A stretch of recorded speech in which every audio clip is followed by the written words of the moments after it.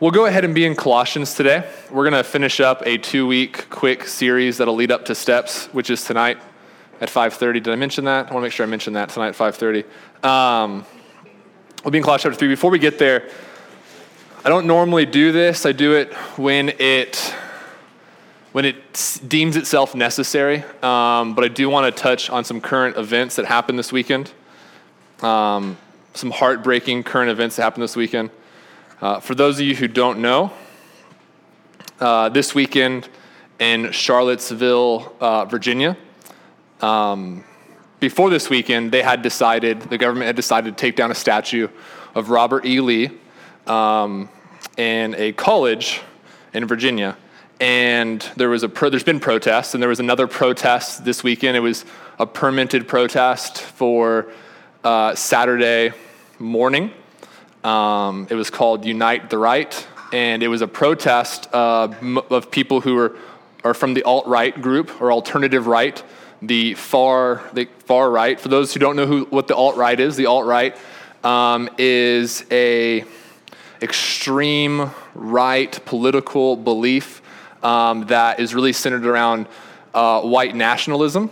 And what white nationalism is, that white people are the majority in this country and should stay the majority. So we don't want to bring anyone else in that would jeopardize the majority of white people. We don't want to change anything. Our culture should be predominantly white because we are currently predominantly white. And it's a really silly modern word to replace white supremacy. That's all it is. It's that white people should stay on top. Hello. That white people should stay on top, and that's what the alt-right is about. And so they had a protest, and on Saturday. Before the protest, something that was more spontaneous or seemingly spontaneous was Friday night. A lot of people from the alt-right movement got tiki torches and marched through the town, yelling things about white nationalism and white supremacy. They yelled things like blood and soil, which is an old Nazi phrase, about eugenics and ethnic cleansing. And they used a lot of Nazi salutes, and a lot of racism is really what it is. And what racism is, for those who don't know, is it's just evil. It's just straight up evil. There's no excuse for racism. There's nothing good about racism ever. White nationalism is evil. The alt-right is absolutely evil. It's what it is. It's satanic in its essence. I was really proud. We're not Southern Baptist here. I don't have anything against Southern Baptists. We're just not Southern Baptists, but I was proud of our Southern Baptist brothers. In June, they have a meeting once a year, and messengers come from all the different churches, and they come to this one meeting once a year, and they have these resolutions, and they talk about things that are going on, and they unanimously passed a resolution to condemn the alt-right. So all Southern Baptist churches unanimously came together. There was some infighting. You might read in the news about the language in which they condemned them. Some deemed it was too harsh and it wasn't gracious and loving enough, although they still wanted to condemn it. But ultimately, they unanimously passed a resolution to condemn the alt-right. And it's something that we should know about, that this is happening, that this is something that's happening in America, that there are now color photos of people using the Nazi salute. Like, I feel like we all should wish those photos stayed in black and white, but now there's color photos of things like that happening. And that's not okay, that's not right. And we should, as Christians of all nationalities, all ethnic backgrounds, should stand against something like this. There's no excuse for it. Saturday, there became anti-protest protesters, so protesters who were protesting the protest, and someone drove a car into the anti-protest protest and wounded about 19 people and killed one person. So it was a heartbreaking chain of events that came from this. We do live in a nation where free speech is important, where the one's ability to speak freely and to assemble and protest is important, but at the same time, We should stand against those protests that are evil. We should stand against those ideas and ideals that are evil. And the alt-right is one of them. White nationalism is one of them. And white supremacy is obviously one of them. So I posted something on Facebook yesterday that just says the Grove stands against the alt-right. I want everyone here to know that we at the Grove stand against the alt-right. If that's not okay with you, this probably isn't the home for you. So I just want everyone, I want to make that clear. I know that sounds harsh, but there's no room for that kind of evil in Christianity. There's no room for that kind of thinking in the Holy Spirit in the same person. And so we have to stand against that. We have to say no when things like that come. And that came yesterday. And it was heartbreaking to see things like that happening in 2017. Things that should have stayed in that should have never happened, but since they happened, should have stayed in black and white and in the early 1900s. So my heart broke yesterday just watching the news unfold. But I'll pray for us and pray for our country, and then we'll get into Colossians 3 and kind of wrap up this 2-week series and get ready for tonight. Father, I come before you, Lord, just thankful for your grace, God. Thankful that we live in a country where we can speak freely, and we can worship freely, Lord. And I think religious freedom and freedom of speech is important for all groups, regardless of whether we agree or not.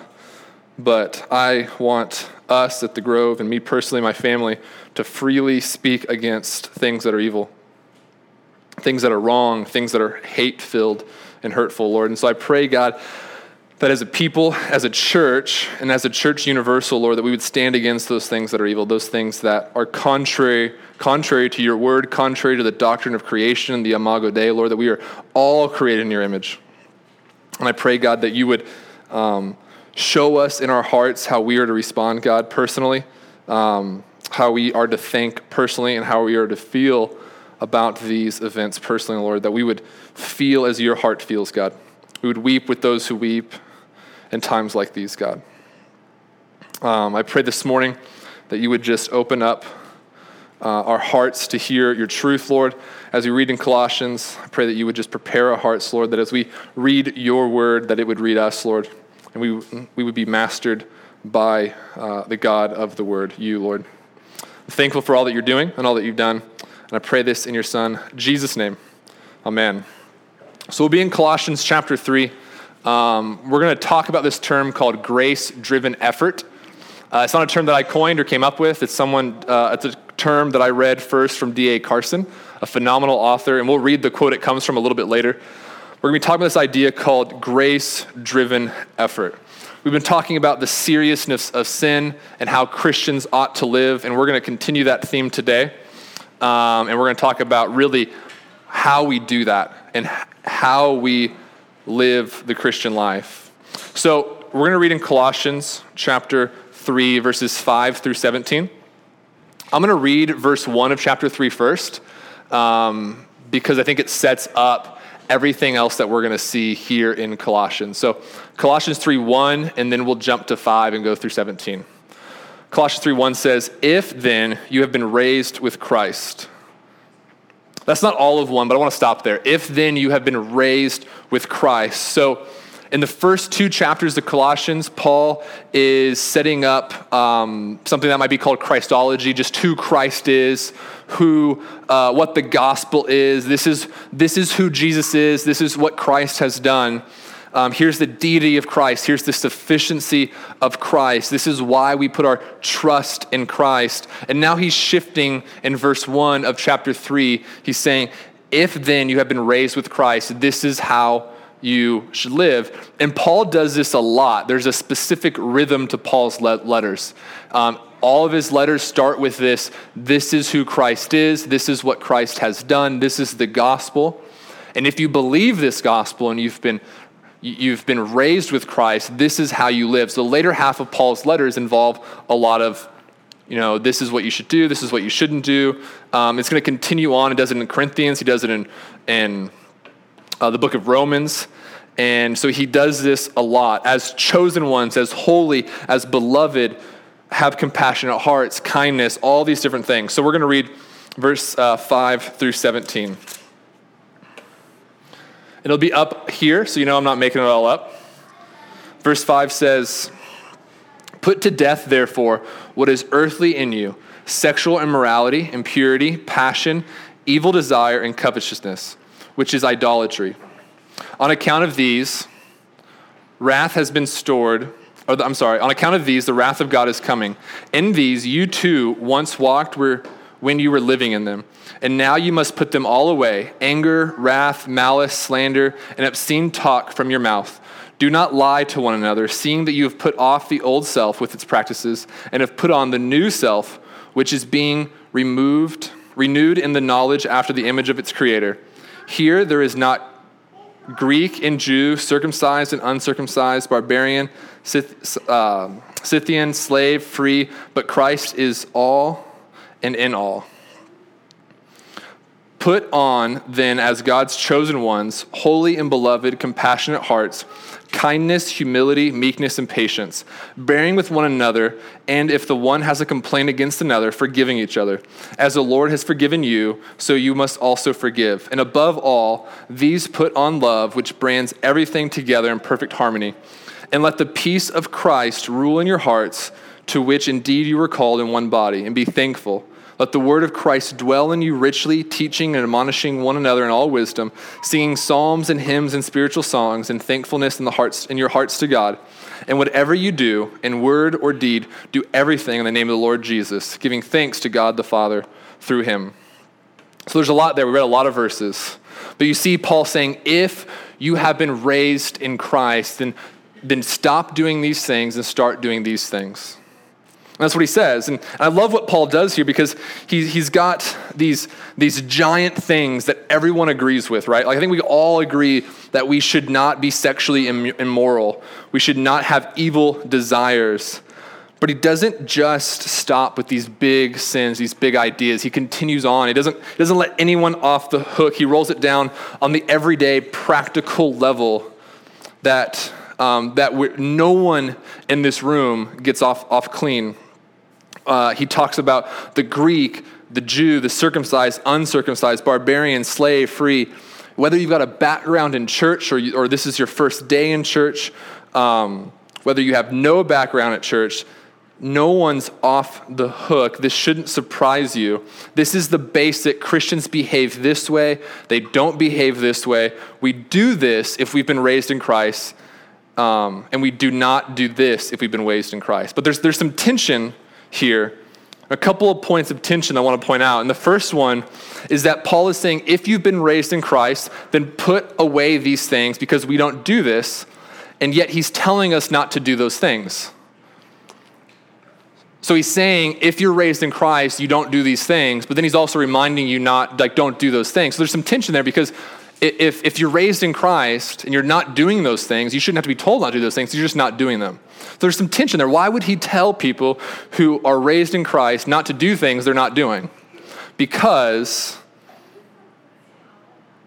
in us, if we're honest with ourselves, the second point of tension, that if we're honest with ourselves, most of us do something on this list. Most of us have probably done something on this list today, this weekend.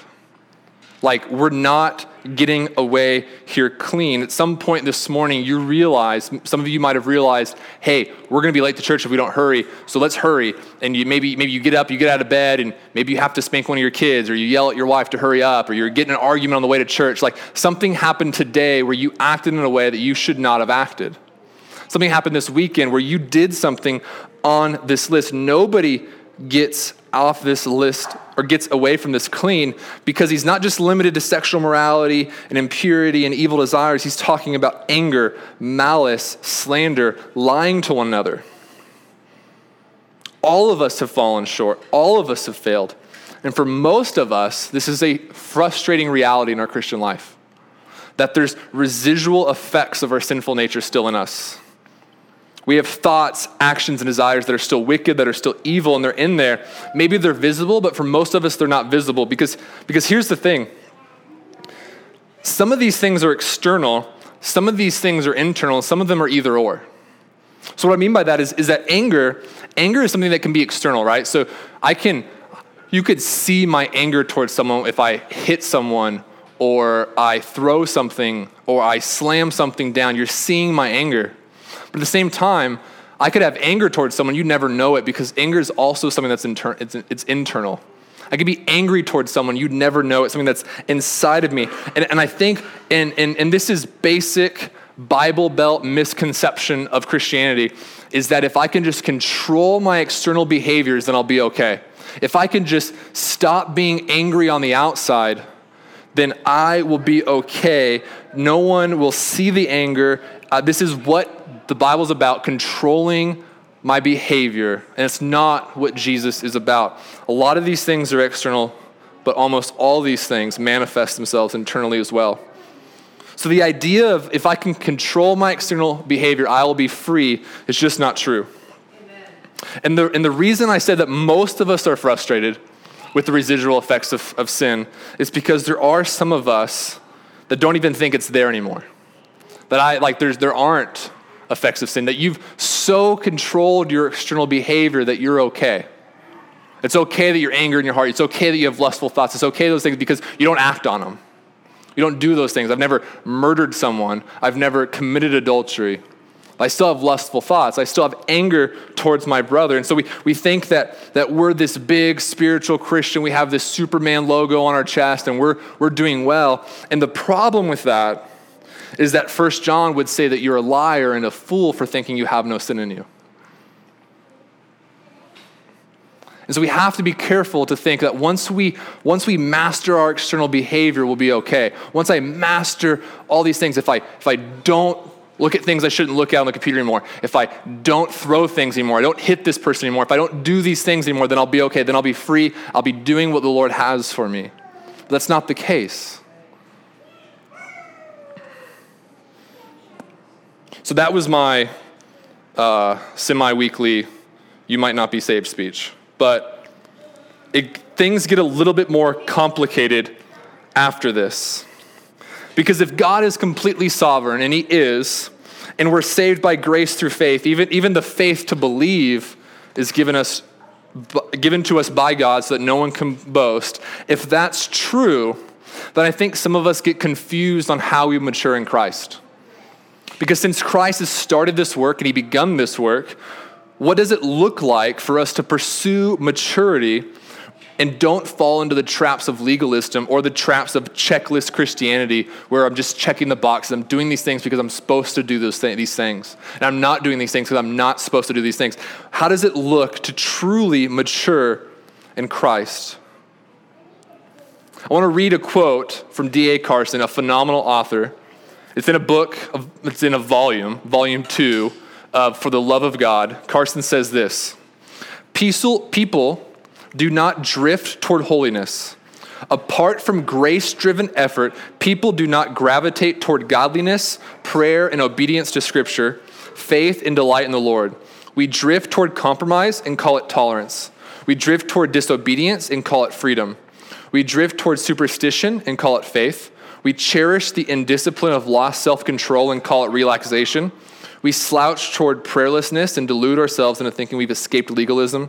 We slide toward godlessness and convince ourselves we've been liberated. Now, I love this quote because it's absolutely true.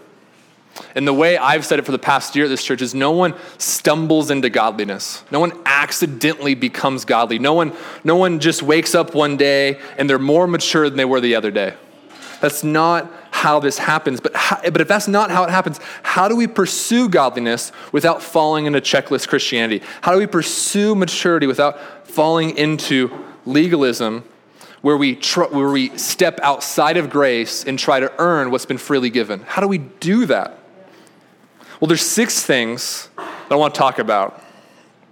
We'll go through them, some of them more quickly than others, but there's 6 things. And number 1 is this: that grace-driven effort comes from a new heart.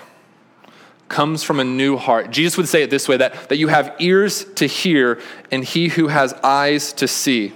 So we're given a new heart by God. The Bible's full of this imagery. In Ezekiel, it talks about taking out a heart of stone and giving a heart of flesh, that he'll put his spirit within us. There's this part In Corinthians, we have this idea of walking into darkness, and we've been brought into light. In Ephesians, it's this idea that we've been dead in our trespasses, but now we're made alive in Christ. Nicodemus comes to Jesus, this leader, and he says, what must I do to have eternal life? And what does Jesus tell him? He says, be born again. And Nicodemus has this problem with that, and he says, well, hey, my mom's not going to let me climb back inside her womb, so what do I do? And that's a legit question. It's not a silly question. Like, I know my mom, she's not game for that either. It's not going to happen. It's going to be a really weird conversation. So it's a legitimate question. But this idea, what Jesus is talking about here, is this word that I want you to hear and understand. It's this word called regeneration. That as Christians, we've been regenerated. We've been given a new heart. We've been given a spirit within us. And we can live a life of godliness. According to Romans, we are walking in darkness, deceived, buying into lies instead of the truth, but that God then justifies us by Christ, regenerates our hearts, gives us eyes to see and ears to hear. So there's this idea that grace-driven effort has to come from a new heart. You cannot have grace-driven effort. You can't have maturity in Christ without a new heart. Because for the legalist pursues God out of a list of things they need to do to please God. But grace-driven effort is born out of a new heart, born out of a new person, born out of a new spirit. Now, there's certain places in the Bible Belt where we live in the South where doing the right things gives you a lot of clout, a lot of power. I'm just going to be honest that doing the right things leads to positions of power and positions of prominence within the community. I'm not going to name any church in particular, but I've been in a lot of churches where the leadership of the church are filled with people who do the right things. And when we go to find the new leader for the church, we ask them about the things they do, the businesses they've run, reading their Bible, prayer, but we never really think about, are they good leaders? Can they manage money well? Can they teach? But we never really think about, does this person have a genuine love for the Lord Jesus Christ? Is there evidence that there's a regenerated heart in this person? Because churches are filled with people who do the right thing and run businesses well, so they become elders, deacons, they become trustees, or whatever your church wants to call it, but they might not be people with regenerated hearts. I don't know. But I do know the things we look at, the criteria we look at is, do they do this and do they not do this? Do they not go here? Do they go here? But the motivation for grace-driven effort is a new heart, not the applause of man. Here's something that I could get in trouble for, but I'm gonna speak in generalities, and I don't want anyone to get mad at me. Please don't email me or text me how mad you are. I'm going to speak in generalities. I know it's generalities. The way this plays itself out, instead of grace-driven effort and a new heart, the way a lot of men, I'll talk to men first, and I'll talk to women afterwards, but in a lot of ways, men try and fight sin is they pit sin against sin.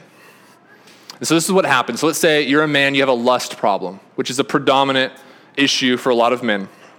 You have this struggle with lust and looking at things you shouldn't look at and doing things you shouldn't do. We have the children's room. I could be more specific, but I hope you guys know what I'm talking about. We have this problem, and so what we try and do to fight that problem is we pull ourselves up by our bootstraps. We're going to set out with our own will and our own power. We're going to beat lust. We're going to beat these things. So we've got this like gladiator arena. And we have this thing we know is not good, and so we're going to beat it. We're going to stop doing it. I'm going to get rid of this. I'm going to stop doing this. I'm going to stop going here. I'm going to stop doing these things. And so we're pitting sin against sin. We're saying lust is bad. I need to kill it with my own self-righteousness. I need to kill it with my own self-will, my own self-sovereignty.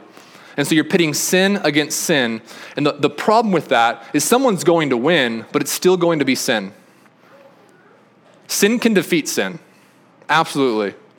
But you're still going to have sin as the winner. And see, the way this plays itself out with women, and I don't know a lot of women. I know the one God gave me to marry and the one he birthed into my home, but the way I've seen it play out, and this is a generality, and I'm saying this, I know I don't know all women, but the way I see this play out a lot in women that I've counseled or talked to or married, the one, is that in the same arena that man pits lust against self-righteousness, a woman will put fear and anxiety against control and manipulation. That there's this idea of fear and anxiety of finances, the way your children's gonna turn out, the way people think about you. And so you take that fear and anxiety, which is absolutely sin, and you're pitting against it control and manipulation. If I can just control these things, control this person, manipulate the way this person thinks about me, or the way this person sees my finances, then I'll be okay. And the problem with that is, although one of those things will win, sin is winning. When we pit sin against sin, there is no winner that works. It absolutely doesn't work. But grace-driven effort is birthed out of a new heart, a regenerated spirit that was given to us by the Holy Spirit of God. Number 2 is grace-driven effort uses the weapons of grace. And there's 3 primary weapons of grace I want to go through. The first one is the blood of Christ. So I want to read Ephesians chapter 2, verse 13 for you. But now in Christ Jesus, you were once far off, but have been brought near by the blood of Christ. But now in Christ Jesus, you who were once far off, but have now been brought near by the blood of Christ. Now, this is why I love this verse.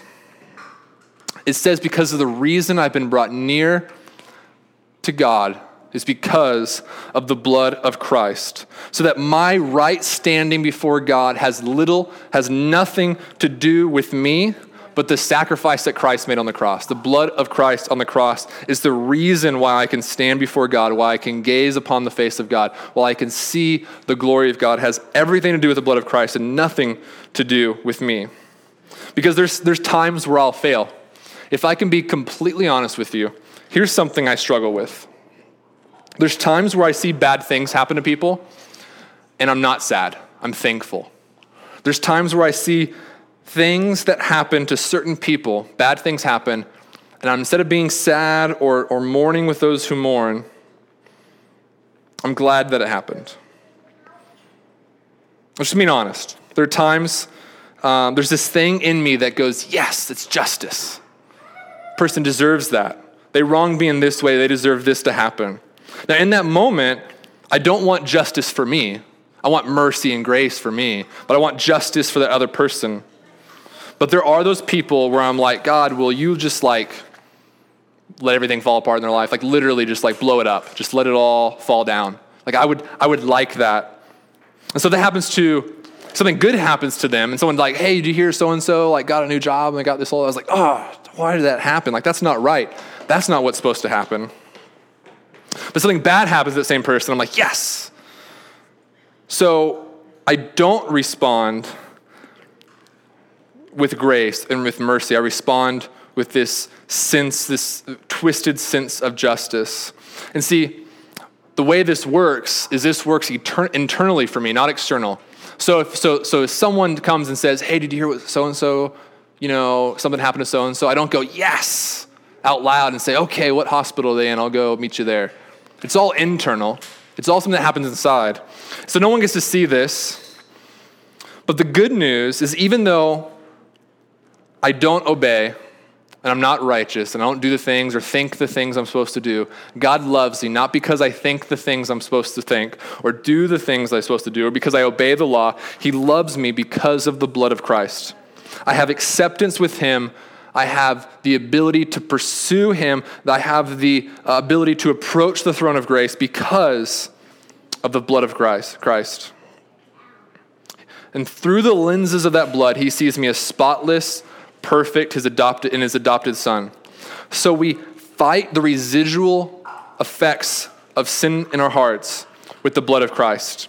But we also fight it with the word of God. 2 Timothy 3:16-17 says, all scripture is breathed out by God and profitable for teaching, for reproof, for correction, and for training in righteousness, that the man of God may be competent, equipped for every good work. So I want to come back to that one. But we fight with the blood of Christ, we fight with the word of God, and thirdly, we fight with the new covenant. Hebrews 9:15 says, therefore, he is the mediator of a new covenant so that those who are called may receive the promised eternal inheritance, since a death has occurred that redeems them from their transgressions committed under the first covenant. So the first covenant is this law that you have to do these things. You do these things, you get this. And all of us, everyone in this room has fallen short. But see, the thing about the new covenant, the purpose the purpose of the first covenant, the purpose of the commands, the purpose of the law is to show you that you need someone else, that you need something else, that you're inadequate to follow those commands. You're inadequate to keep up your side of the covenant. Now, the promise of the new covenant is that where you have stumbled, where you have stored up the wrath of God for yourself, Christ has intervened.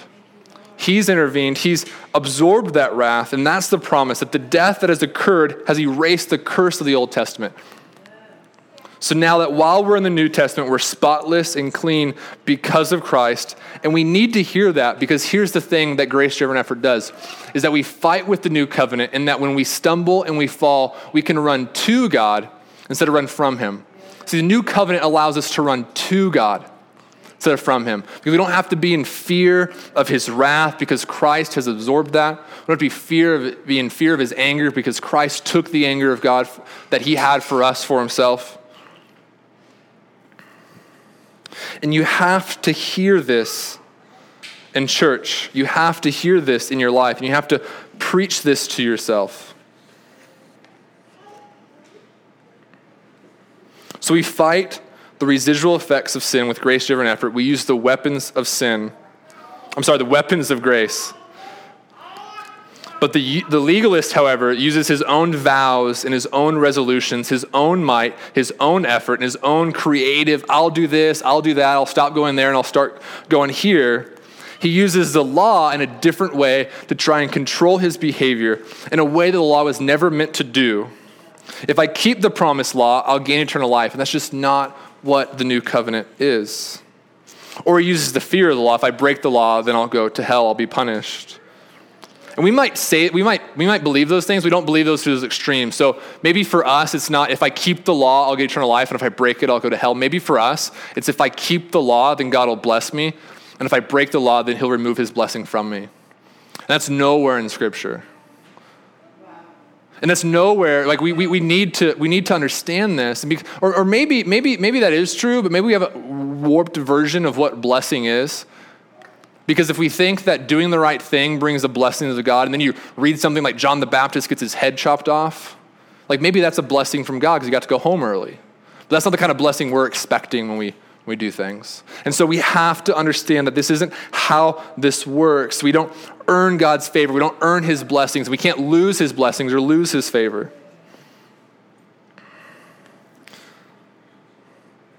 And the reality is we couldn't if we tried anyway. If that was the way, we couldn't do it. Like none of us can keep the 10 Commandments. The 10 Commandments shouldn't be super hard, right? Like there's something you learn or you used to learn in kindergarten.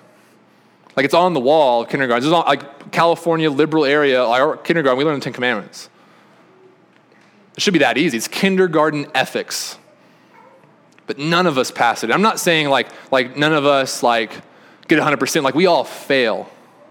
Like we're all liars. We've all coveted. We've all committed adultery in our hearts. We've all committed murder in our hearts. We've all worshipped other things besides God. Like we don't pass. We completely fail. And there are two great rebellions. Some people are going to try to find freedom by breaking all the rules, and some people are going to try and find freedom by keeping all the rules. But both of them scream out to God, I don't need you. I can do this on my own. I can find freedom on my own. So we fight with grace-given weapons. Here's the illustration I've used before, or I've heard before and used before, and I just love. And I'm reminded of it because Margie's expecting another child. But when children grow up, at the Mason family, we don't have early walkers. They're late walkers. They walk somewhere between like 13 and 14 months. Margie could probably tell you the exact day, place, time, what the weather was like when they walked, but I don't really remember. I just know they walked at some point. They're walking today. But they're late walkers. And for Eliam and Salome, we both have the same furniture. We've had different furniture this time, which I don't know how this is going to work out. But we have the same furniture, and here's what happens when kids learn to walk. Eventually, they begin to pull themselves up onto a coffee table and couch. We had both those. They start scooting around this thing, right? So they start kind of going around like they're on American Ninja Warrior trying to traverse something, and they're going around the house like that, or they're pushing something along, starting to walk. But eventually, something catches their eye that they want that's not within reach of the couch or in reach of the coffee table. So they begin to take a step away from the coffee table and away from the couch. And this is how babies are built. At least my babies have all been built. I know there's exceptions to this, but my babies are all built like skinny little snake bodies with super big fat heads. And so here's what happens when a baby starts to take a step away from the couch or away from the coffee table is physics kicks in. Now, I didn't go to college or graduate college, but what I do know is that gravity works and that head wants to fall. That head is way too big for that body. So what happens, they take a step and their head starts to fall down. And one of two things is going to happen in that moment. In the baby's mind, in Eliam's mind, in Salome's mind, was I take a step or I die. Because I'm coming down fast. Like my head's going to hit this coffee table, is going to hit this floor. So I take a step or I die. What happens is they take a step. And so my son takes a step, takes another step, and then he just falls and hits his face on the ground. But what happens in that moment? Step, step, step, fall. And the parent, like in that moment, there's celebration. People are freaking out, like, hey, did you get that on video? Like, let's put that on Facebook. Don't forget to tag me. Make sure everyone sees it. I'll share it. Let's tell everyone that our son step, fall. No one, I've talked to many parents. I've seen this happen myself. No one in that moment goes, oh, my son's such an idiot. Like he can only take 3 steps, then he falls. My son is such an idiot. No one says that. That's not what happens. In the same sense, in our maturity and our discipleship as Christians, when we start moving, we start taking these steps and we go step, fall. I don't think God's in heaven go, what an idiot. Why couldn't he just keep walking? He should be walking by now. Some of us are late walkers.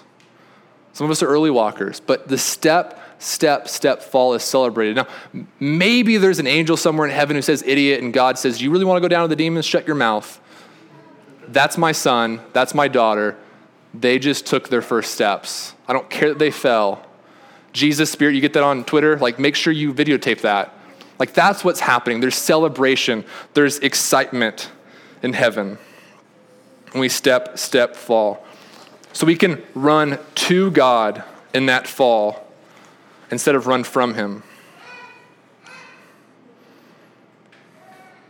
And I want to say to you, it's a mark of maturity in Christ when you run to him when you fall. And nothing more in Christianity will show your immaturity than when you run from him when you sin. Because what that shows is a lack of understanding of the most basic part of Christianity, which is the gospel. It's the most basic part, but it's something we ever grow from or leave. But the gospel is the foundation of everything we believe, and it shows immaturity when we run from him instead when we run to him. Because here's the thing. I'm trying to teach my kids responsibility. I know they're like young, they're like 4 years old, but I'm trying to teach them responsibility. I don't know if you've heard, we have a real problem with adolescence in our culture. I think, what is adolescence like up to like 28, 29 these days? Like I think technically I'm still an adolescent and I'm like married with almost 3 kids and a house and stuff, but I'm technically still an adolescent. And so I'm trying to teach Eliam not to be like that when he grows up. I don't want him to be 28, still living with us without a job. Like I don't want that. So I'm trying to teach him responsibility. So one of the things we do is we make him clean up his own messes. And I don't know if you've ever done this, if you're a parent, but if you're not a parent, let me explain to you how a 4-year-old cleaning up his own mess looks like. They just smear it everywhere. That's all they do, is they find crevices and cracks in the table and they smear stuff in there, and it just gets, all the mess just gets moved around. That's all that happens. In the same sense, as Christians, when we try and clean up ourselves, all we're doing is smearing it around. Our face might be super clean, but our hands are really dirty. And we try and clean our hands, and we just smear it all over our chest. But now our hands are clean, but our chest is dirty. And so as Christians, like we can't wash it off by ourselves. Someone else has to come. So what happens is like, oh, Eliam, hey, you did a great job. Why don't you go upstairs? And he goes upstairs and I clean it up. But I want him to think he's doing a good job. I don't know if that's lying. Maybe I should repent. But when we try and clean things up ourselves, what we reveal is we don't understand the gospel. We don't understand the blood of Christ. We don't understand the new covenant. Grace-driven effort comes from a new heart, and it uses the weapons of grace. And grace-driven effort attacks the roots and not just the branches. So we're thinking about this thing like a tree, and that tree is sinful. There's a bad tree and it's producing bad fruits. We can attack the branches all we want, but the tree's going to keep growing new branches. It's going to keep, if you just mow over weeds keep growing up. In fact, what you typically do is you spread weed seed all over your lawn when you mow it over, because you're cutting down that, you're spreading it, and so now more weeds are going to grow up. What you have to do is you have to come in and grab the weed and pull it out by its roots. And we all have roots to our sin. If I could be honest with all of us and just be frank, like there's a reason why you're crappy at things. There's a reason why you're a crappy husband. There's a reason why you're a crappy wife, why you're a crappy employee, father, mother. There's a reason why you're not good at those things at times. There's a root. It's not just because you do the wrong things, but there's a root to that. There's something that needs to be pulled out. It's not just a behavior that needs to be modified, but there's something. And our STEPS program, the recovery program, is going to go after the roots. It's not about changing external action, but it's built around what's going on in your heart. When people come to us, me and Margie, and say, hey, our marriage is a wreck, like, can you help me fix it? Typically, 100% of the time, there's a heart issue that's going on. There's not just, husband, you need to help doing the dishes more. Wife, you need to stop nagging more. You need to nag less. Those are great things, and they'll help for depending on how long you can do them, like a day, a week. But there's a heart issue that needs to happen, that needs to change. And until you attack and pull up the root, nothing's going to change. You don't change the behavior to get to the heart. You change the heart so that the behavior might be changed.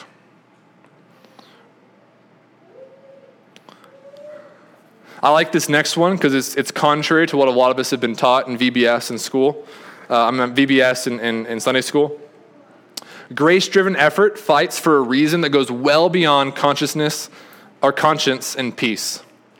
Grace-driven effort fights for a reason that goes well beyond conscience and peace. It's not motivated by the fact that I sin and I feel bad about myself, or I sin and I feel bad that I mess things up. I need to change because when I do these things, I feel bad, or when I do these things, it hurts my marriage, or it hurts my life, or it hurts my job. That's not what grace-driven effort fights for. That's not the reason it fights. The reason grace-driven effort fights is because you realize you have grieved the Holy Spirit and you've made a mockery of the God who loves you. That's the main reason grace-driven effort fights. And this is completely biblical. David committed adultery, killed a man to cover it up, and he writes in Psalm 51, you and you alone, Lord, have I sinned. Wait a second, didn't he kill a guy? Surely he sinned against him. He slept with his wife, and they had a child together. Surely he sinned against someone there. But he says, you and you alone, Lord, have I sinned against. Grace-driven effort understands that when we sin, our hearts break because God has been so good and beautiful to us, and we've mocked and belittled him with our actions and our attitudes. We've grieved the Holy Spirit, so we made little of his name. It holds this idea that we've mocked and belittled the God of the universe.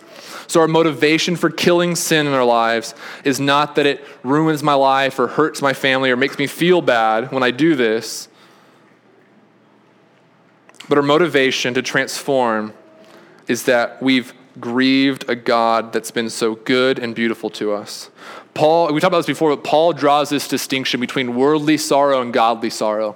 That worldly sorrow is this idea that I got busted, I got caught, and I made a mess of my life, and I'm really sorry. And when people get caught in their sin, and it hurts their marriage, and it hurts their family, there's tears, and it could look like repentance. But what Paul says is worldly sorrow leads to death, but godly sorrow leads to life. And godly sorrow is this idea that I don't want to live this way any longer because it hurts the heart of the God who has done so much for me and has acted so beautifully towards me. Grace-driven effort comes from being dead to sin, not just forsaking it. We have to realize that we don't just leave sin behind but that we're dead to sin, that we have the ability to say no to sin because we're dead to it and we're alive to Christ. See, before Christ, we don't have the ability to not sin. The Bible uses words like, you are held captive by sin. You are a slave to sin. It's the reason why Jesus said the truth will set you free, because that means without the truth, we're not free. We're enslaved to something. We're controlled by something. We're controlled by our sin. But when we're in Christ, we've been made dead to sin, and we're alive to Christ. And so we don't just forsake sin, we're dead to it. We don't have to do it anymore. That brings me to my last point. This is the one I love. And then we'll close. Grace-driven effort is violent. It's rage-filled and violent. Now, those aren't two words you usually accompany with Christianity, but it's absolutely true. The Bible uses these words all the time. I mean, he says in verse 5, the very first verse we read in 5-17, put to death, therefore, what is earthly in you. That word death, put to death, is actually better translated from the Greek as murder. Murder, therefore, what is earthly in you. Like, it's this idea of violence and rage-filled. Like, I have to kill this sin. I have to murder this sin because my earthly nature is not what I want. It hates the residual effects of sin. I have to kill it. Grace-driven effort wants it to die. It wants it to be put to death. It doesn't want to give it any quarter in your life, give it any room. It doesn't want it to starve it and try and control it. But here's the thing in Christianity, we like to make a lot of sins pets instead of killing them. We want to make sin pets. We like these things. We like this sin. And so we want to keep it in our life a little bit so that when something happens at work that makes me angry or something sad happens, I can run back to the sin for comfort instead of running to the God of the universe for comfort. So no matter what that is, whether it's anger or lust, when you feel unloved in your marriage, you're going to run to this lust. You're going to run to the computer screen because it gives you momentary comfort. Instead of killing that, you leave it as a pet so that there's always that option for you to seek comfort instead of seeking the God of the universe. We have to kill the sin, and we do that using grace-driven effort. So to wrap all this up, and we'll close with a couple songs, but verse 11 says, Here there is not Greek and Jew, circumcised and uncircumcised, barbarian, Scythian, slave, free, but Christ is all and in all. We are a unified group as a church of a bunch of different individuals who come from a bunch of different backgrounds, but Christ is in all, and Christ is all. And he calls us from different backgrounds, whether you grew up in church your whole life, you went to Sunday school, or you started going to church as an adult or a teenager. We're all one in Christ. We're all united in Christ. It doesn't matter how long you've been playing this game or how long you've been doing this. God is for you. He wants you to mature in Christ, and he's giving you the weapons and the things to do. He's giving you a new heart.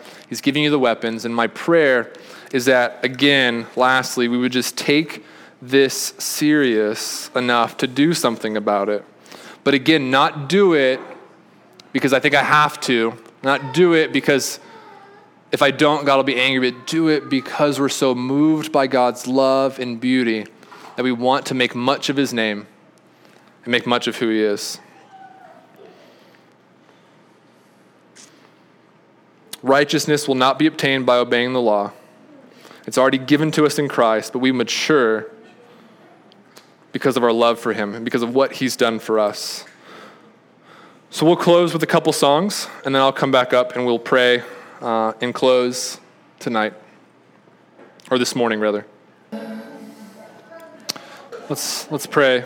Father, I just come before you, Lord, just thankful for this morning, thankful for your word, God. I pray that as we embark on this endeavor of discipleship and getting after the roots of our sins, Lord, and maturing in Christ, Lord, that we would use grace-driven effort and not legalism or the law to try and do what Christ has already done, but we'd use grace-driven effort, Lord. Father, we love you and we thank you. I pray this in your Son, Jesus' name. Amen. I love you guys.